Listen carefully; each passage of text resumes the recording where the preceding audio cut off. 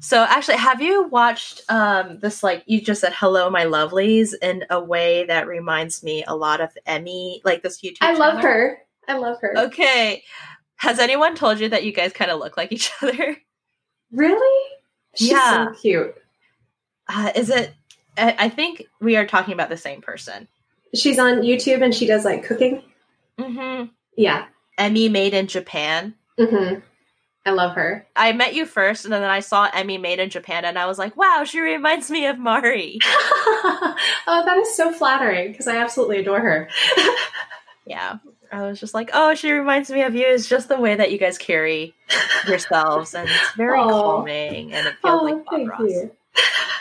Yeah, I adore her, so that is such a huge compliment. Thank you. Okay. I'm glad it worked out. Okay. Hello and welcome to our podcast. I'm Claire. And I'm Mari. And together we are the host of the Yellow Ranger Fan Club, a monthly culture podcast about being Asian, female, and dorky. Okay.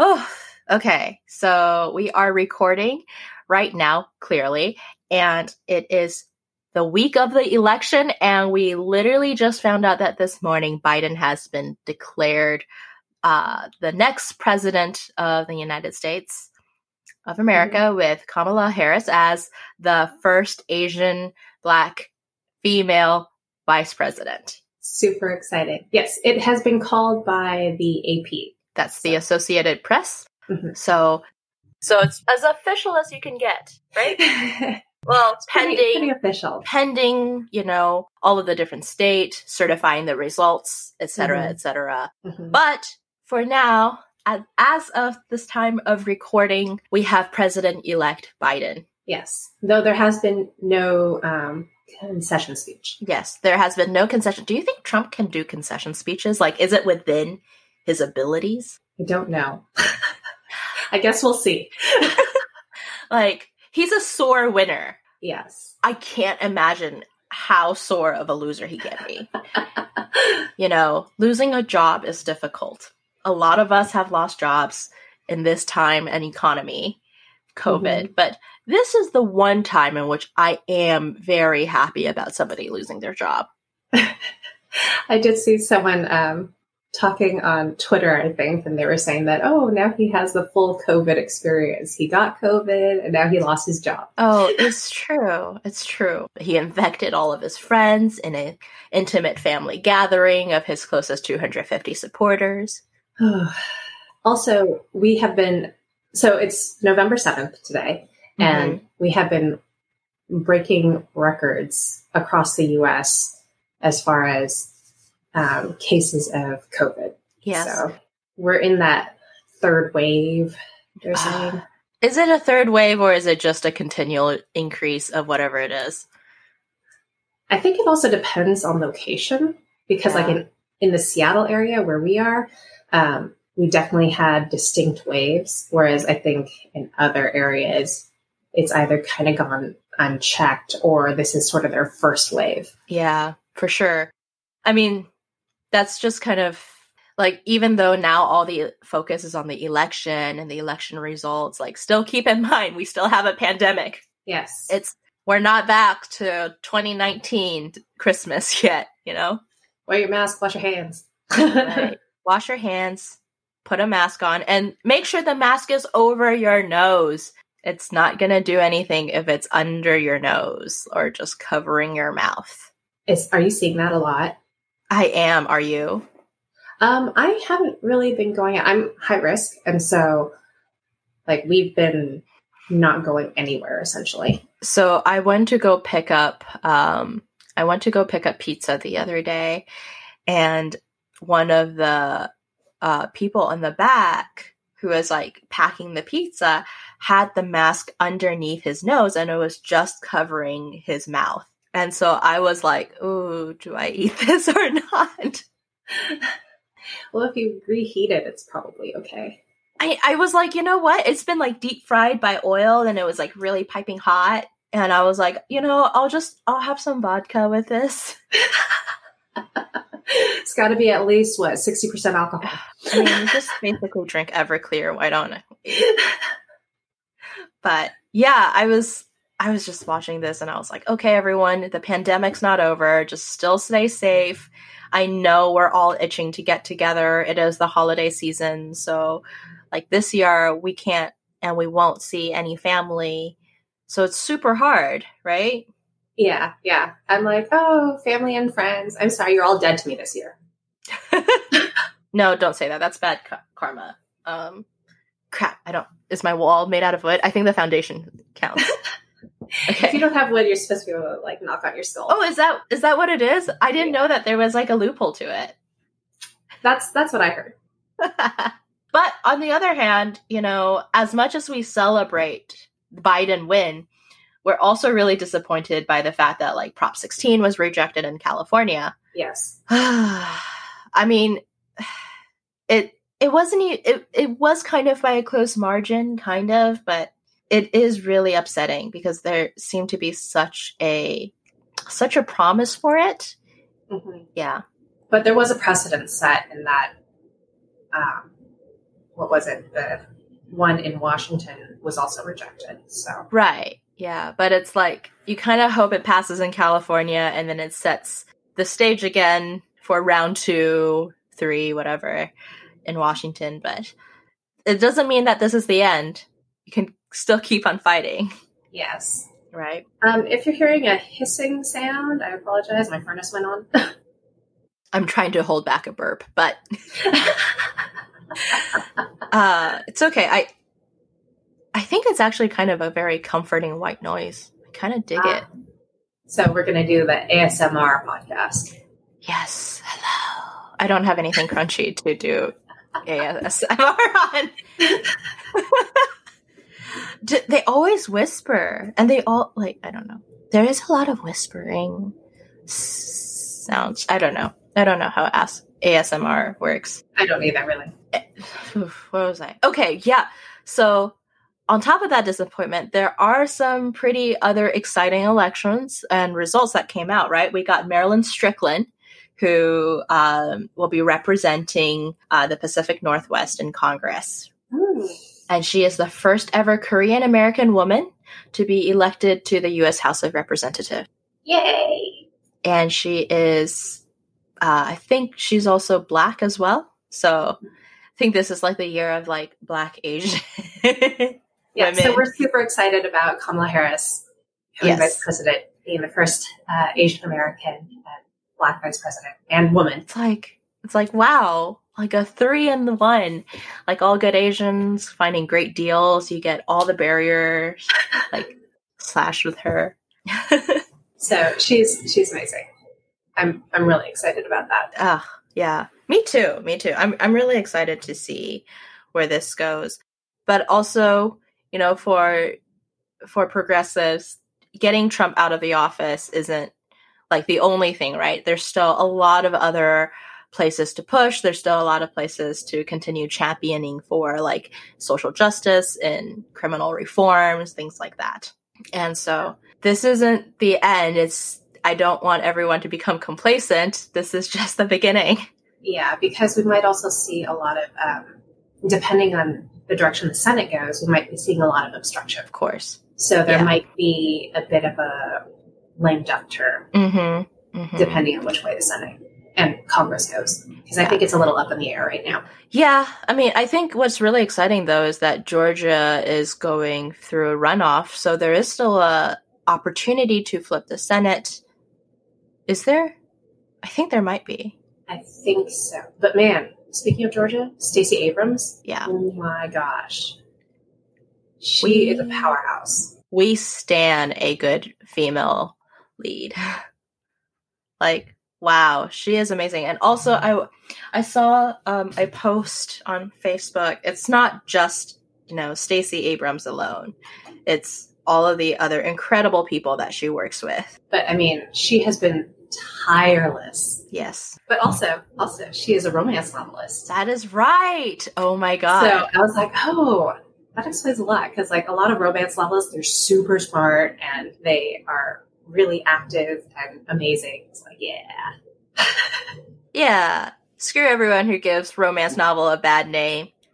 Oh yeah, if you look at like the biographies of a lot of romance novelists, a ton of them are like ex-lawyers, and they have a lot of really interesting backgrounds, and they're all super smart and very, very active. Yeah, I mean, look, especially like if you're writing historical romance, you got to do your research. Mm-hmm. Mm-hmm. Yeah, don't poo-poo the romance novels. Yeah, and all the romance novels now, I think there's a trend towards romance novel for the main character to be very self-assured, to be like, it's a fantasy, right? Like you want your female character to be self-assured, to be successful. And a lot of the people who write these romance novels are people who are very successful and very driven in what they do. Mm-hmm. So, yay. All right. Anyways, that was a lot of politics talk, a lot of punditry, I don't know if it's punditry. I can't say that we are. I'm definitely not. No. But there was a lot of political amateur fangirling, actually. I don't want to dismiss our interest in politics, but we're not punditry. How do we say this? We're just opinionated voters. Right. That was a lot of opinionated political opinions. Wait, opinionated political opinions. Why? I can't talk. Why do I even host a podcast? I understood what you were talking about. Thank you. Okay. Fun political excitement. We're actually excited about the potential right now. It's true. The potential is great. And, October, November has been very politically driven. We started thinking about Asian trailblazer in U.S. politics, right? Mm-hmm. So I'm telling the incredible story of Dalip Singh Sahn, and you are talking about... I am talking about the first Asian American Pacific Islander elected to Congress as a delegate, Robert Wilcox, who was Native Hawaiian. Awesome. Okay, I can't wait to hear all about it. I'm actually really excited about it. So, who goes first? Well, shall we go chronologically? So I'll go first and then you can go? Yeah, let's go chronological. Okay, because I will also discuss those positions in Congress with voting rights and those that don't have it and sort of explain that. Yeah, that's super important because this is so exciting. Oh my God. Yay. Story time. So I want to talk about the first AAPI elected to Congress, but we kind of have to discuss how and why some representatives have voting rights and others don't before we kind of get into that. So basically, there are statutory representatives, quote unquote, and these statutory representatives give non-states a voice in Congress.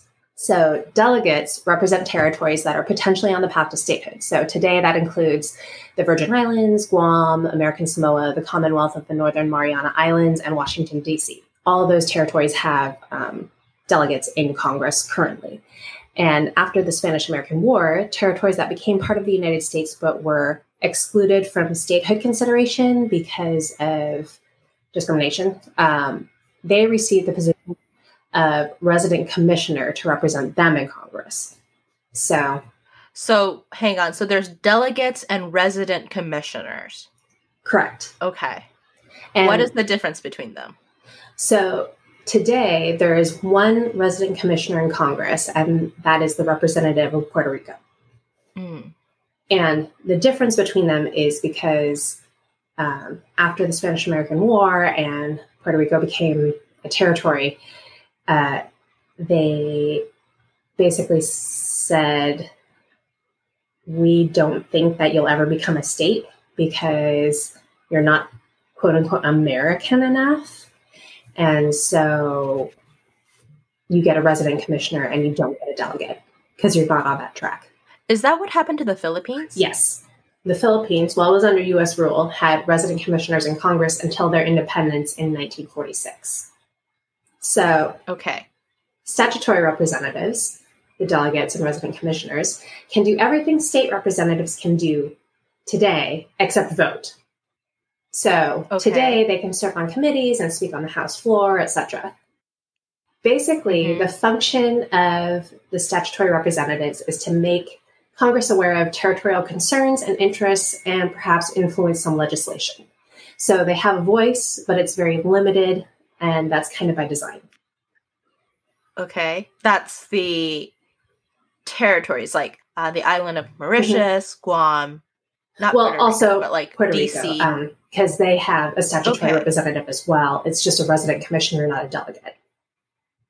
Okay, so there's not a functional difference between a residential commissioner and a delegate. Correct. So in the past, delegates and I believe residential commissioners couldn't actually serve on committees, and I think they could still speak on the House floor, but they were sort of relegated to just trying to raise awareness of their particular territories. For some reason, it reminds me of like how I feel when I'm trying to present like a product improvement to like a engineering product team and be like, here is what I think you should do. Oh my God.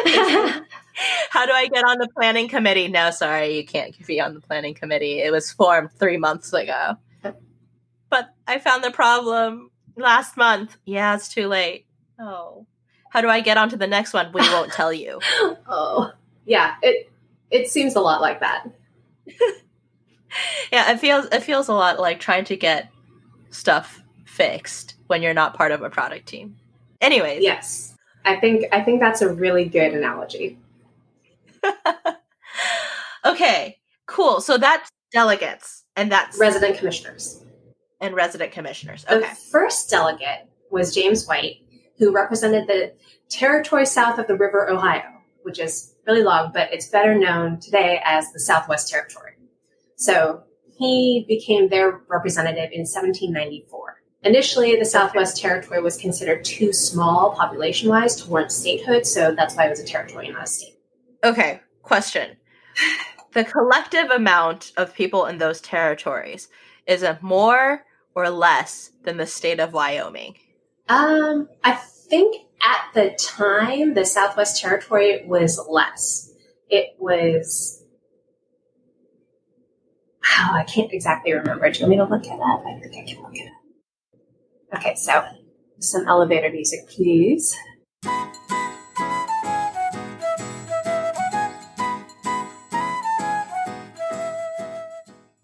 Okay, so according to the Tennessee Encyclopedia, a newborn territory at its first level was virtually a fiefdom for the governor. Okay, so according to the Tennessee Encyclopedia, the settlers achieved a voice in government when the population reached 5,000, a number that permitted them to elect the lower house of the General Assembly and nominate the members of the upper house for appointment by the president.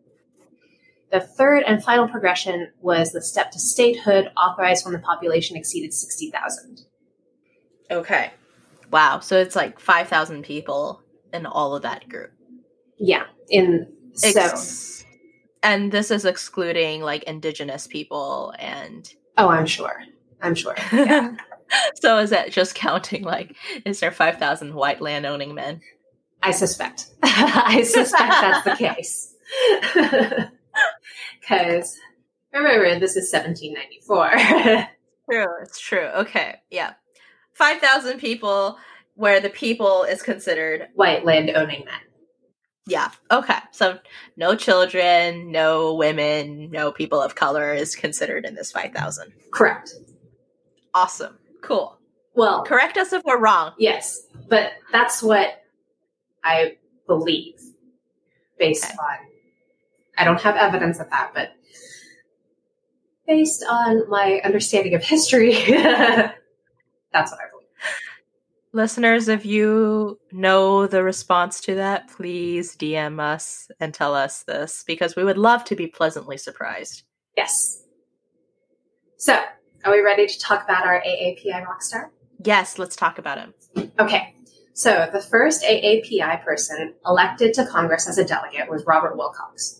He was a native Hawaiian who began representing the new territory of Hawaii on November 6th, 1900. So, 120 years ago. Yes.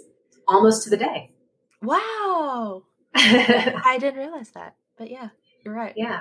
So he was born in the Kingdom of Hawaii, and he became the delegate as Hawaii transitioned into a U.S. territory. So, after some people from the U.S. kind of overthrew the Hawaiian monarchy and took over the kingdom in a coup and a hostile takeover, and it's a huge, whole, sad story. And if that has a lot of ramifications for today and a lot of repercussions. So if you want to hear about the annexation of Hawaii, it should probably be its own episode, and let us know. Let us know if you're interested in that, because when I went to Hawaii on a vacation, they totally glossed over this at the Dole Plantation, by the way. Yeah, I think I think because Dole in particular was one of the people who pushed really hard and supported the hostile takeover. And yeah, so that might be why. Yeah, felt really weird going there because I really wanted to try Dole Whip, and then I was like, oh no. Although I remember I went to the Dole Pineapple Plantation when I was a kid. Mm-hmm. I went there with my grandmother, and my family is from Hawaii, and so as we were going through the plantation areas, where the plantation workers lived and things like that, my grandmother was like, oh, this is how we made tofu. Oh, this is how we did this. Oh, this is how we did that. And the tour guide was just like, I'm just going to let you take it from here. Just go. Just leave the tour. So yeah, the tour guide kind of let us around, but then let my grandmother tell us all about her experiences and how everything worked in the plantation houses and everything. It was really fun. Oh my gosh. I can't wait to interview your grandmother. That pineapple is delicious, not gonna lie. So when my mom was a kid, well, I guess a teenager, she worked in one of the Dole pineapple plants, and in one of the canning plants. Mm-hmm. And so she can slice a pineapple like nothing else. It's art. Okay. So, yes, the hostile takeover of the Kingdom of Hawaii. Hooray. Hooray. Hooray? Hooray. Yeah. Not hooray. Okay. Hostile takeover of the Kingdom of Hawaii is a huge story that has a long history and is very, very in-depth and kind of complicated, actually. So if you want to know more, it deserves its own episode, at least one episode. Yes, and it would be an episode in which we talk about nothing else but that. Yes. So, back to Robert Wilcox, our native Hawaiian delegate. So, before he became a delegate, this is very interesting.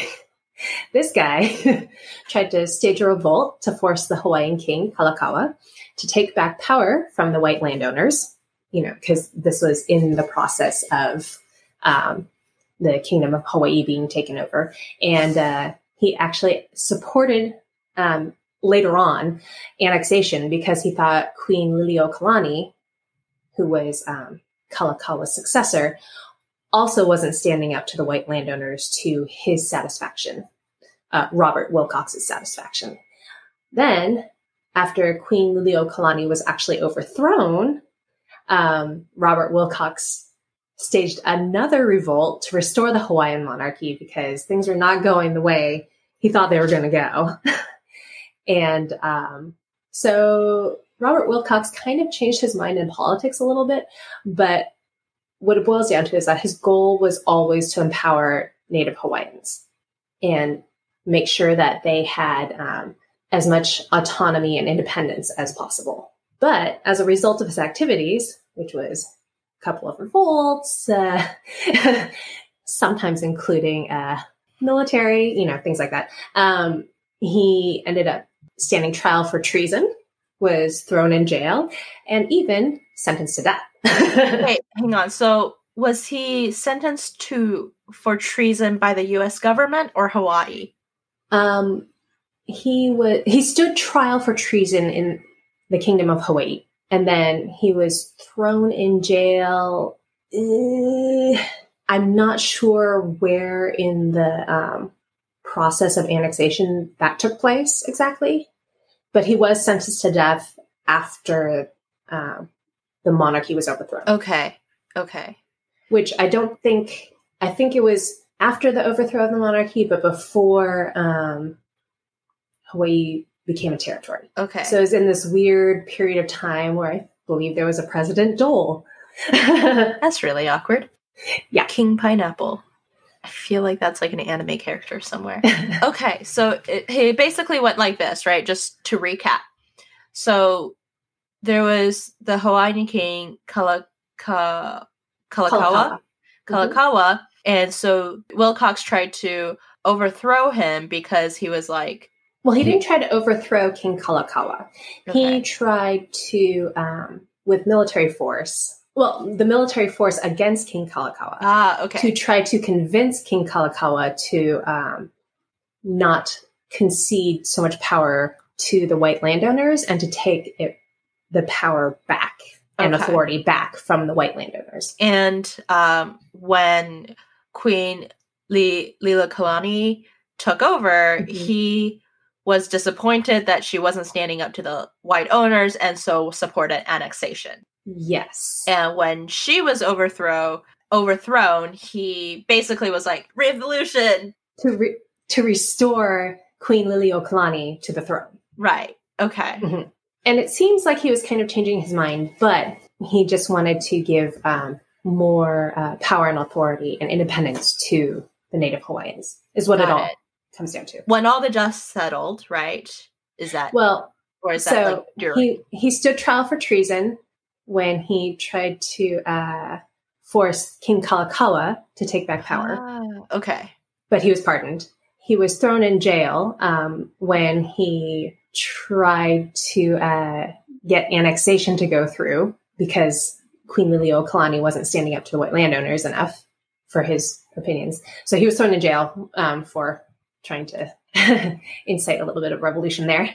And then when he tried to restore Queen Liliuokalani to the throne, he was sentenced to death.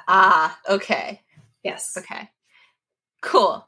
Eventually, he was pardoned by all the various people in power at the time. All right. I guess he must have been very popular, like he was supported by the populace. Yes, very much so. So, okay. That's sort of his history and where he came from. He was definitely proactive. Let's put it that way. He was a revolutionary. Mm-hmm. So after the annexation of Hawaii, he ended up changing tactics again and decided to try to do things the political way. And so that's when Robert Wilcox became a delegate for Congress. He was elected to become a delegate for Congress. And as a delegate, he championed Hawaiian independence and various bills that would benefit Native Hawaiians. What are some of those bills? So in Congress, he tried to... So in Congress, he focused on trying to make land distribution more equal and allow for more homesteading because land was sort of concentrated with white landowners. And so he wanted Native Hawaiians to be able to homestead and get land and things like that. Unfortunately, he had very little power.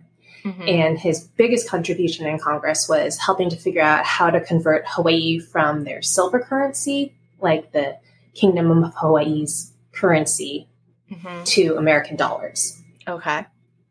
And what happened to all the silver? I'm not sure. I believe what happened was they had an exchange rate or something, and the American government ended up eating some of the extra cost in the exchange or something like that. And so Robert Wilcox, even though he didn't really have a whole lot of power in Congress, because he was a delegate, he didn't have a vote. At the time, he couldn't sit on any committees. And he wasn't white. And so with the other any other delegates who weren't white, they were all sort of pushed to the side and, not really listened to. But he did actually end up having, from his position as a delegate, he had more power at home in Hawaii and could help those governing the islands understand how to work better with DC and the American government. Although he did have one bill pass, which he had one bill that he wrote pass, which is HR 13076. And basically it dealt with how long the Hawaiian territorial senators' terms were. But not the U.S. senators, not the Correct. Senators for Hawaii, but like the state senators within Hawaii. Well, territorial, because they weren't a state yet. Territorial senators. Yes. Okay. I didn't know that was governed by the federal government. I thought that would be within the state constitution. Well, because it wasn't a state, I think it's a little bit different. Again, yes, I keep on saying state because Hawaii is now a state, but yes. Territorial constitution at the time. But it didn't become a state until, I think, the 50s. Yes. Now that I'm thinking about it, the U.S. flag changed in the 50s, didn't it?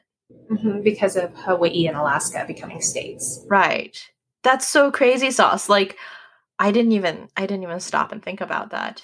Yeah, and I mean, it could change again if, say, Washington, D.C. became a state or Puerto Rico became a state. That was a really exciting story about Wilcox, though. Yeah. He's such a colorful character. He really is. And unfortunately, he didn't have a very long political career because he passed away pretty soon after. After becoming a delegate. Yes. Gotcha. Okay. Well, that's really sad. Who became a delegate after him? I'm not sure. I'd have to look that up. Was it? Well, we can look it up right now. Is it another person of color, or was it from Hawaii? I suspect it is. He was succeeded by Jonah Kuhio Kala. I can't even say that. Kalaniana Ole. He was the Prince of Hawaii. And became a resident and delegation. And as such, is the only person ever elected to that body who had been born into royalty. Well, that's cool. Anyways. Yeah, and I mean, if you go to Hawaii, on Oahu, there's Iolani Palace, which is the only royal palace in the United States. I went there. It was glorious. It was actually really sad because they lost a lot of the furniture and antiques and relics and things that were in there. Mm-hmm. They were all sold off after the annexation. And so they did a ton of work to track a lot of that stuff down and purchase it and buy it back and get it back into the palace. Yeah, there's still constant renovation going on in there, I'm sure. Like mm-hmm. when I went to visit it was, I don't recall if there was a renovation being done to the main areas, but there was definitely like a wing that they were working on. Mm-hmm. Okay. So are we ready to talk about my side of the story?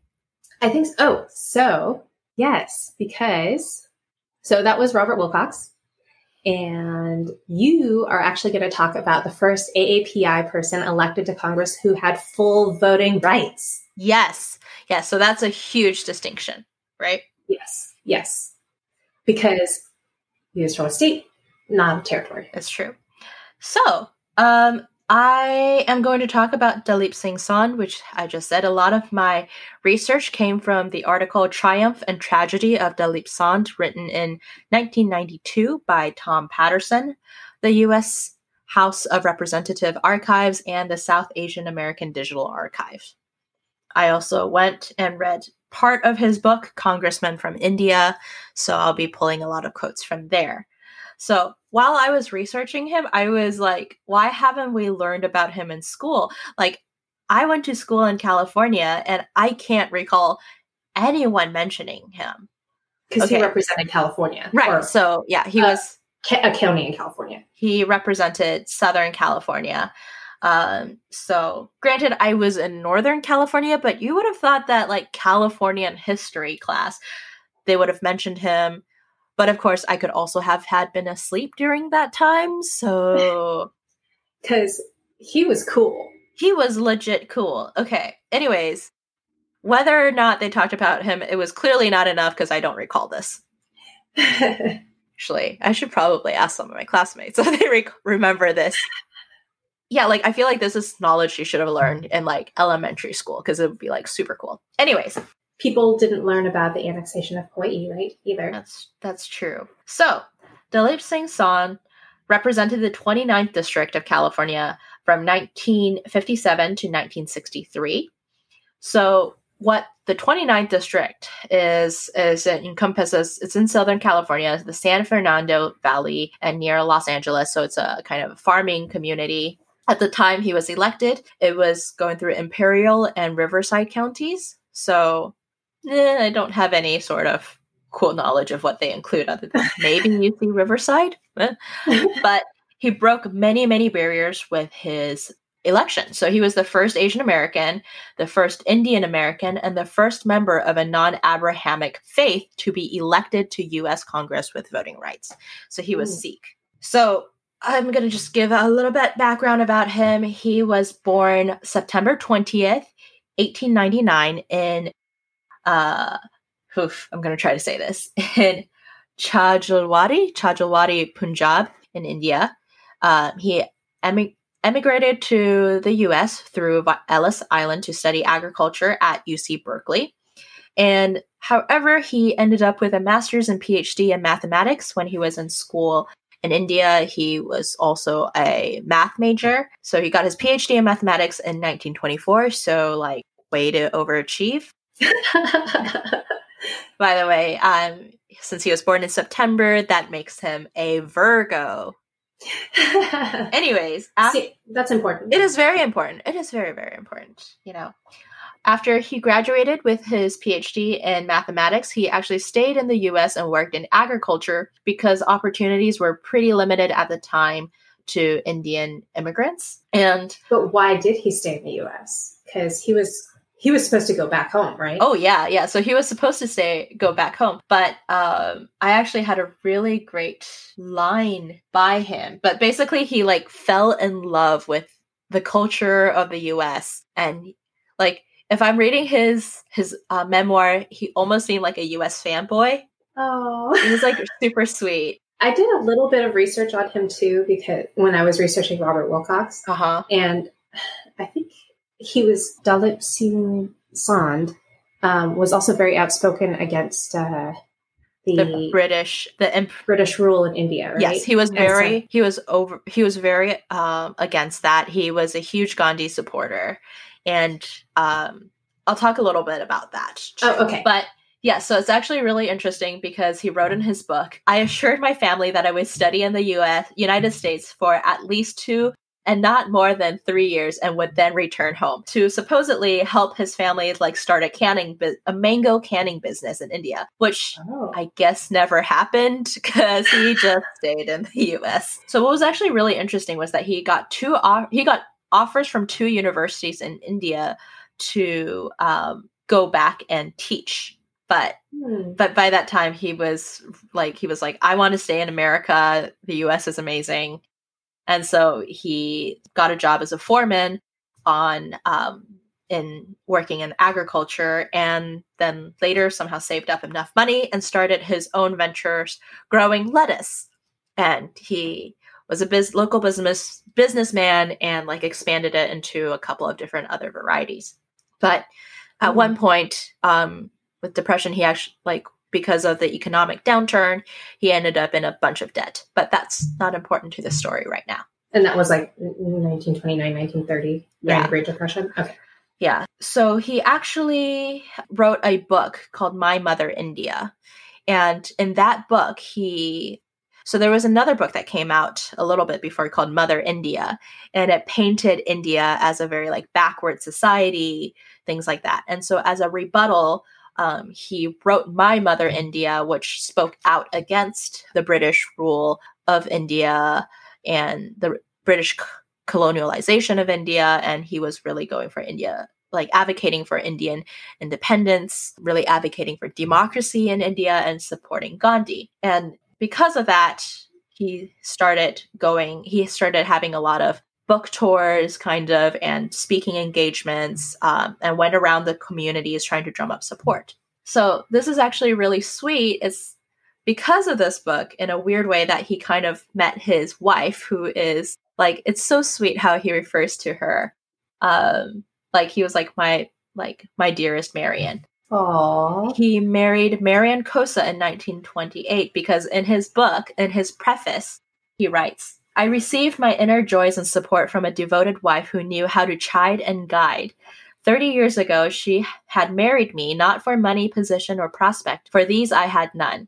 Kipling said, 'East is east and west and west, and never the twain shall meet.' Clearly he was wrong, for a son from the east met a Kosa from the west." Oh, I know, it's like such a sweet, eloquent statement.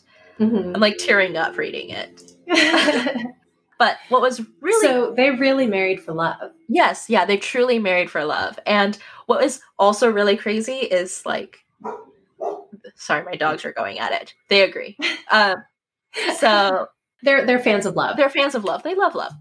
But it's really crazy that when he was immigrating to the U.S., he was on a ship and met this like lady he became really good friends with. And a couple years later, when he was promoting his book, this artist named Emil J. Kosa invited him over for dinner, saying that his parents were very interested in India. Over the course of the evening, Kosa's mother was like, "Oh, you know, several years ago, I met a young Indian student who was going to study canning in the U.S. And he was like, there's nobody in the U.S. from India who is studying canning besides me." And then they realized that they were the friends on the same, on the ship that he was coming over to when he was immigrating. Oh, what a small world. I know, right? I was like, in this case, it was like truly like star-crossed like meeting. Like you were fated to meet. So he met her mother. So actually he met her too. Because at the time, she was like a child, which I didn't know what the age difference is, but he was like, I didn't realize it was her until like later. But it was really sweet because he was like, yeah, then I saw a performance by like Marian as part of her dance troupe. And he was like, and then I fell madly in love. And the only thing, like, she was like, he was like, I had a lot of rivals then, and there was like no reasons why she should choose me. And the only thing I had going was that my future mother and father-in-law liked me. That's really sweet. Anyways, going back to Sand, he was also known as the wild Indian around the area because he would drive around really crazily in an old Ford. Around this time, he got more engaged in local politics and eventually founded the India Association of America, which actually worked really hard and got the Luce-Celler Act of 1946 passed that made it possible for Indian immigrants and Filipinos to naturalize as American citizens. That is really important. That's huge. It was the first time in which people of Asian descent could naturalize into citizenship. And he had a big part in that. He did. He really advocated for the Luce-Celler Act, but it seems like it was only limited to the time for Filipinos and Indians, and it was a quota of 100 Filipinos and 100 Indians. Per year? Per year. In the United States. Right. But it really paved the way for future bills and acts that allowed for naturalization of Asian immigrants. Keep in mind, though, at this time, it was actually more of a PR thing than actual anti-racism, because 1946, they were in World War II. They wanted to be like, everyone has the ability to make it in the U.S. Right. So he became an American citizen in 1949, so 3 years later, and he ran for election in 1950 in the Westmoreland Township of California for judge. He won that election, and but then his election was thrown out because at the time of election, he was a citizen for less than a year. And did that disqualify him? Technically, no. But, like, the there was like a lawsuit and things like that. And he was just like, okay. Oh, so he stepped down because people were being bigoted. Well, his political rival, I don't know if I wouldn't say that bigotry isn't part of it. And it was like a technicality that I guess they kind of overlooked when they put him on the ballot. But when he actually won, that was like the point that they were really driving at and got him removed. Ah, I see. Yeah. So at least that's what my reading of the research is. So, okay.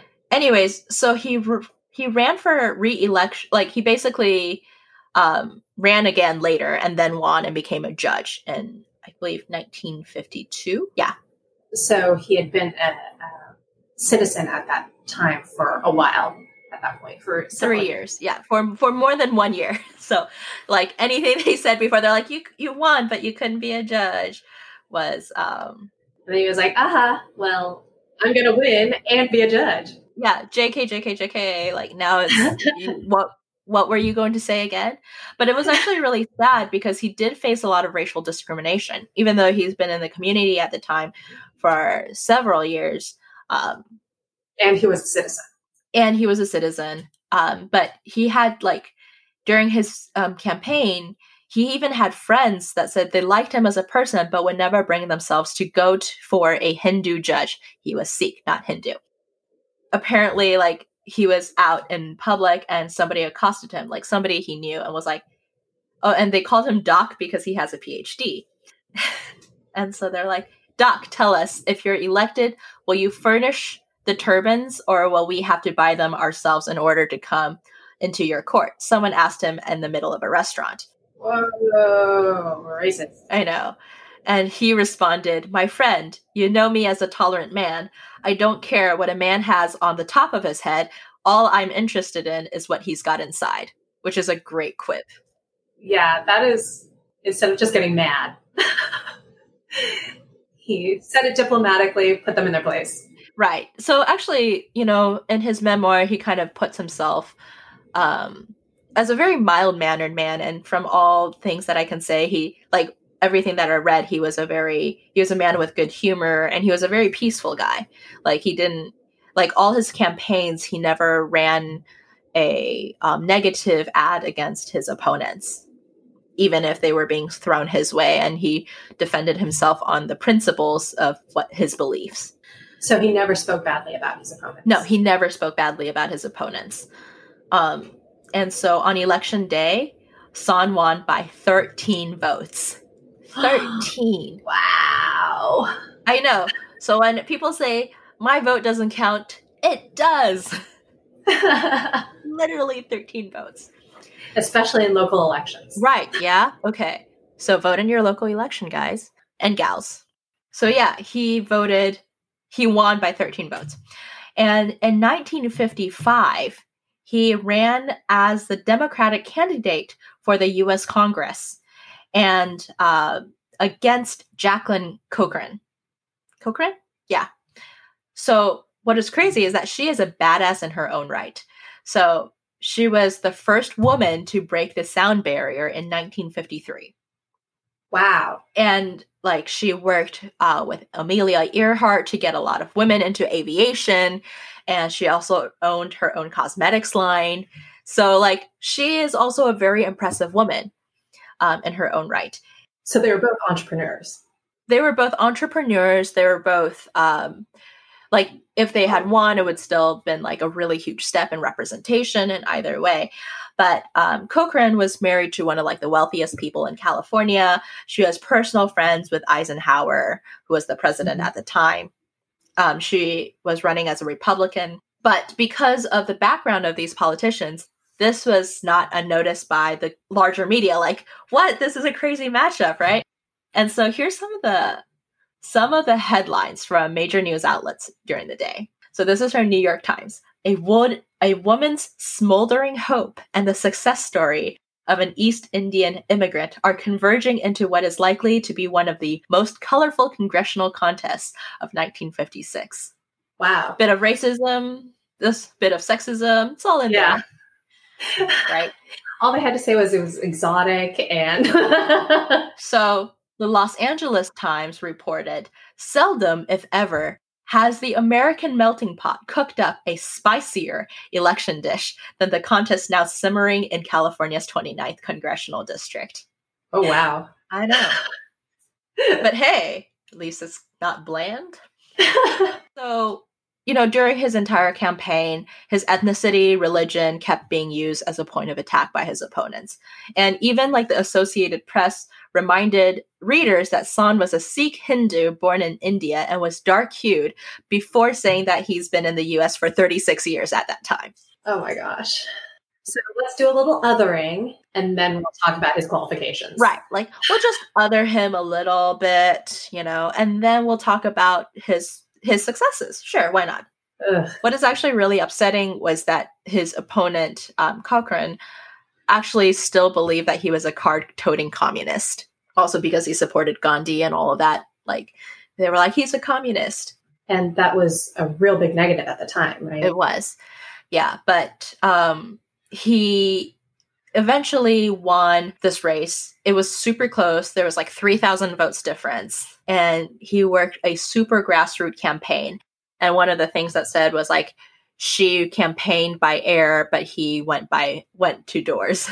And so she was accusing him of being a communist. Right. Which was a real negative thing at the time. And he was still running a campaign where he wouldn't speak badly about her. Is that correct? That is correct. He didn't post anything negative. As far as all the reading materials I could find said that he ran clean campaigns. That's impressive. And he still won. Even though he was accused of being a communist. Right. But I don't know how much that stuck because remember, when he started running, he was known as a judge, right? And he was known in the local community as one of them, right? He was a farmer. He had his own, he went through the same things they did. They had a grasshopper infestation. He worked with his community to come up with a way of getting rid of grasshoppers. So I think part of it was really real. It was truly a grassroots campaign. And his wife, his family, his son-in-law, his daughter-in-law, his son-in-law and his daughter, went door to door, every free time they can get. And one of my favorite thing was a district farmer. Apparently after his win, a district farmer told the culture magazine Coronet, this is great. He's growed cotton, he's growed lettuce and beets, he's worked in hay, and he's worked for wages. And he won't let any smart aleck lawyers trick him. That's why we sent him to Washington. That's some serious support. I know. I was oh, that's truly grassroots support, right? So actually when he started going into, when he went to Congress, he actually really wanted to be on the internal committees, the committees to deal with agriculture, because he supported a huge agricultural community. And that's where his expertise was, right? Because he was a farmer. Right. Oh, okay. Actually, going back to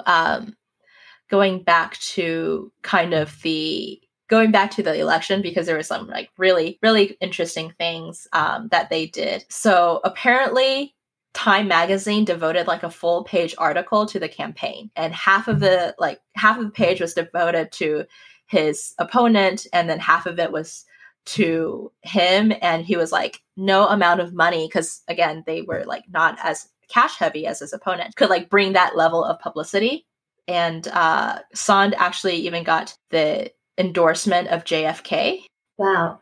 And this is because everyone had their eyes on this particular race, because it was a person of color versus a woman at a time when this was revolutionary. Right. And also she was a very impressive woman, and she, was also an entrepreneur. She broke records, things like that. And so this is a very sweet thing that JFK wrote. He says, Judge D.S. Sand has proved conclusively his understanding of and devotion to the basic meaning of our American ideals. After reading the moving story of his tireless and patient struggle to attain full citizenship rights for his countrymen and for himself, you will understand a measure of the love he bears for his America and for her people. We need this man's wisdom and loyalty in the Congress of the United States. The election of Judge D.S. Sand will promote international goodwill and greatly advance the cause of world peace. Oh, wow.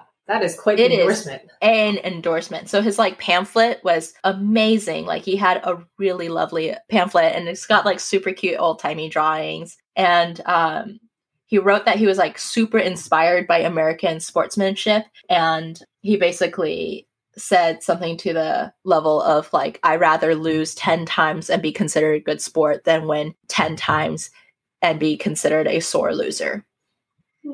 I think that we could use a little bit more of that in today's politics. Right? Right? Like, we definitely need that. And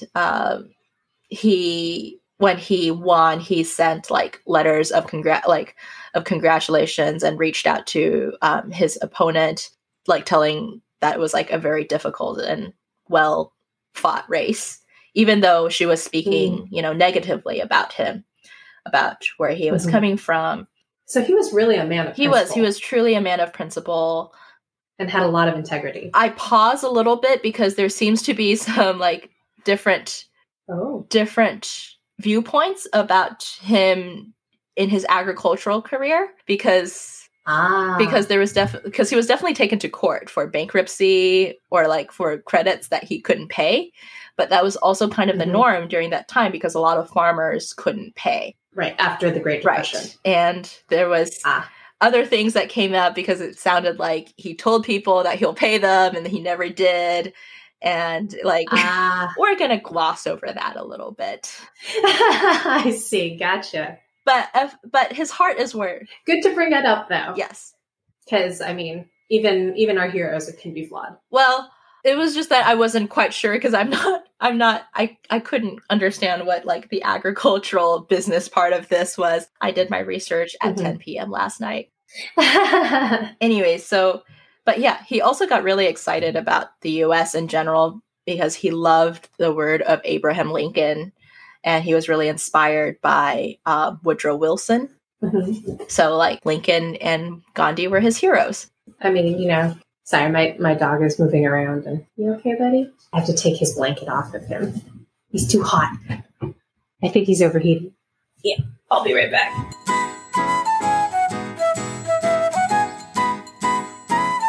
Okay. Thank you. Poor baby. Okay. All right. So yeah, so it was like all in all a very exciting campaign.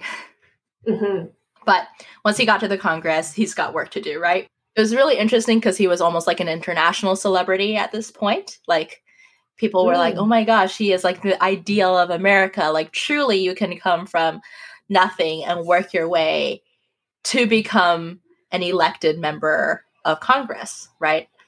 And so even though like when he joined, he was like, I don't want to be on the Foreign Affairs Committee. I want to be on the Interiors. I think he ended up serving on both. So he was appointed to the House Foreign Affairs Committee as a freshman congressperson.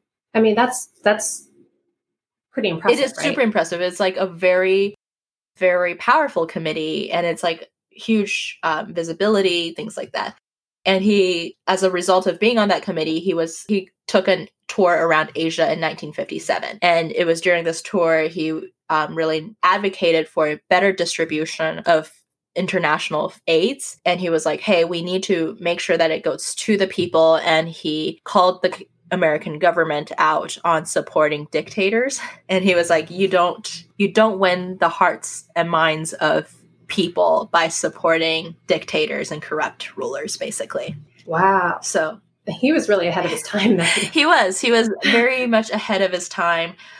He was like in all aspects, he really was somebody who championed the rights of the people. Like he cared a lot for the local individuals of his district. And so he really advocated and did a lot of work to get water for Southern California. He looked at how land can be distributed and made it so like people can own land. Like he himself ran into this issue, like because until he was a citizen, he couldn't own land, right?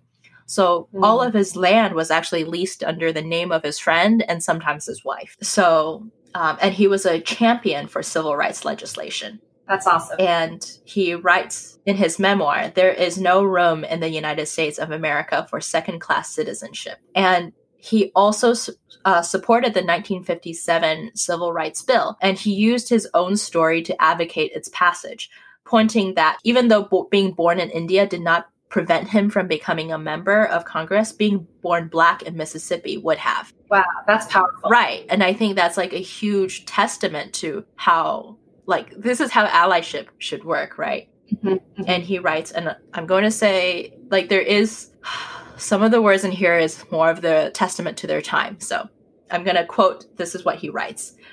No amount of sophistry or legal argument can deny the fact that in 13 counties in one state in the United States of America in the year 1957, not one Negro is a registered voter.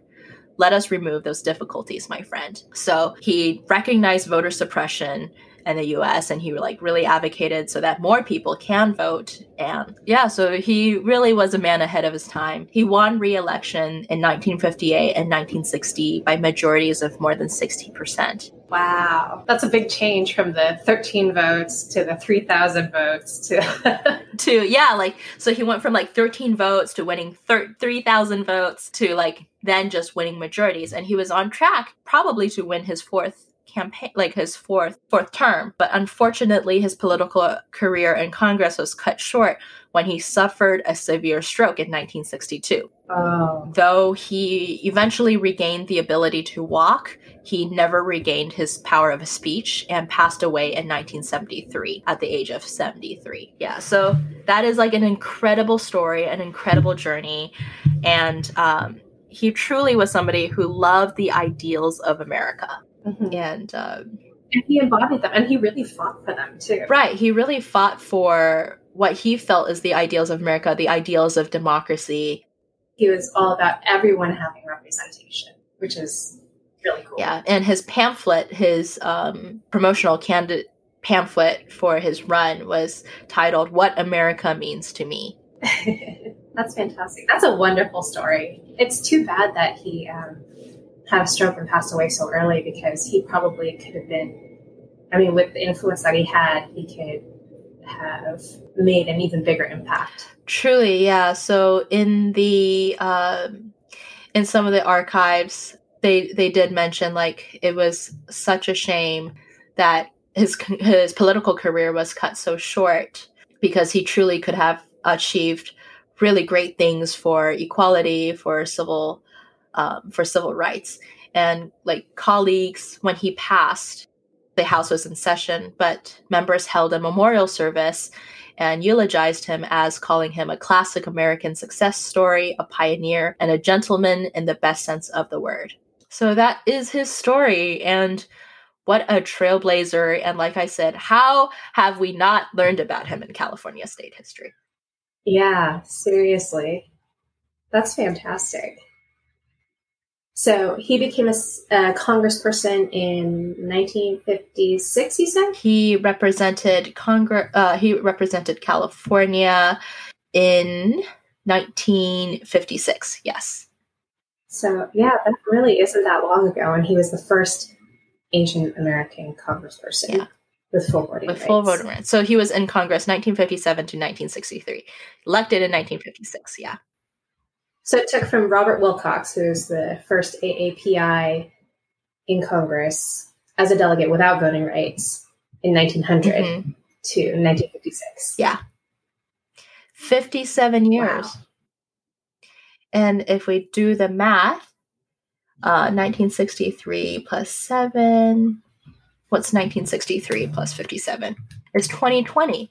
So apparently 57 years is later, we have the first Asian American and Black woman elected for the executive branch. Is 57 years the magic number? You heard it here first.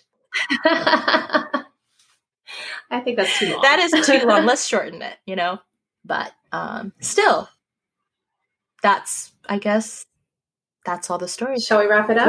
We should wrap it up. But do you have anything happy you want to talk about before we end this? Well, my dog has some dinosaur jammies that are really cute. Oh my god, so cute! Did you dress him up for Halloween? He just wears them every night because they're fleecy and Oh my warm. God. And he doesn't have, because he's a greyhound, he doesn't have an undercoat. Right. So he gets real cold. Okay, can you send me pictures of that? Yes, I could do that. Yay! For my happy thing, I watched Over the Moon on Netflix. Have you watched it yet? I haven't. Okay. I won't spoil it for you, but it is very sweet. It was a very sweet story, and there are like little bits in there in which I could see like the way that she was counting at one point really really reminded me of like how people who did mental math with an abacus would count. So it was like little things like that that made me really happy. And it kind of harkens back to the Moon Princess story you were telling us in the last episode, right? Yes. So it's actually a variation and based from the same legend as well. Very cool. If you have time, go back and listen to our previous episode about the legend of Chang'e. And it is in the latter half of the episode, but definitely listen to Avatar as you go. I'm actually It's story time with Claire. Yay, story time with Claire. I was actually reading The Legend of Kyoshi, the novels. And it's a really good read. I'm still like in the beginnings of it. So yeah, that was my happy thing. I watched Over the Moon. The music was really catchy. It was really great to see Asian representation all around. Mm-hmm. And but my husband was just like, I still don't see the bunny in the moon. So he was like, it had one job. And I'm like, no, it had many jobs. But sure, bunny in the moon. Anyways. All right, shall we sign off? I think so. All right. So, thanks everyone for coming to this little meeting. Please follow us on social media. We are on Facebook as YRFC Podcast, Twitter as YRFC Podcast, and Instagram as Yellow Ranger Fan Club. Email us your thoughts and feelings at yellowrangerfanclub@gmail.com, and check out some of our writings and articles and notes on yellowrangerfanclub.com. Yeah, we usually put up bibliographies of our research. Yeah, we have our awesome bibliography. Mari cites really great things in there. I occasionally remember to actually cite my stuff in appropriate citation format, but most of the things will be in there, and there will be links. Anyways, rate and subscribe so you can keep up to date with us. We'll let you know about new episodes before we tell our moms. So thanks for hanging out. Cheers. Cheers. Oh, and remember to wash your hands and wear a mask because the pandemic isn't over 9 months in. Yeah. But we don't have to remind people to vote. It's true. We don't need to remind people to vote anymore, but there's still a lot of work to do, so get engaged in local politics. Yes. Although it sounds like there's a runoff in Georgia. So if you're in Georgia, don't forget to vote in that. What she said. All right. Bye. Catch you guys next time.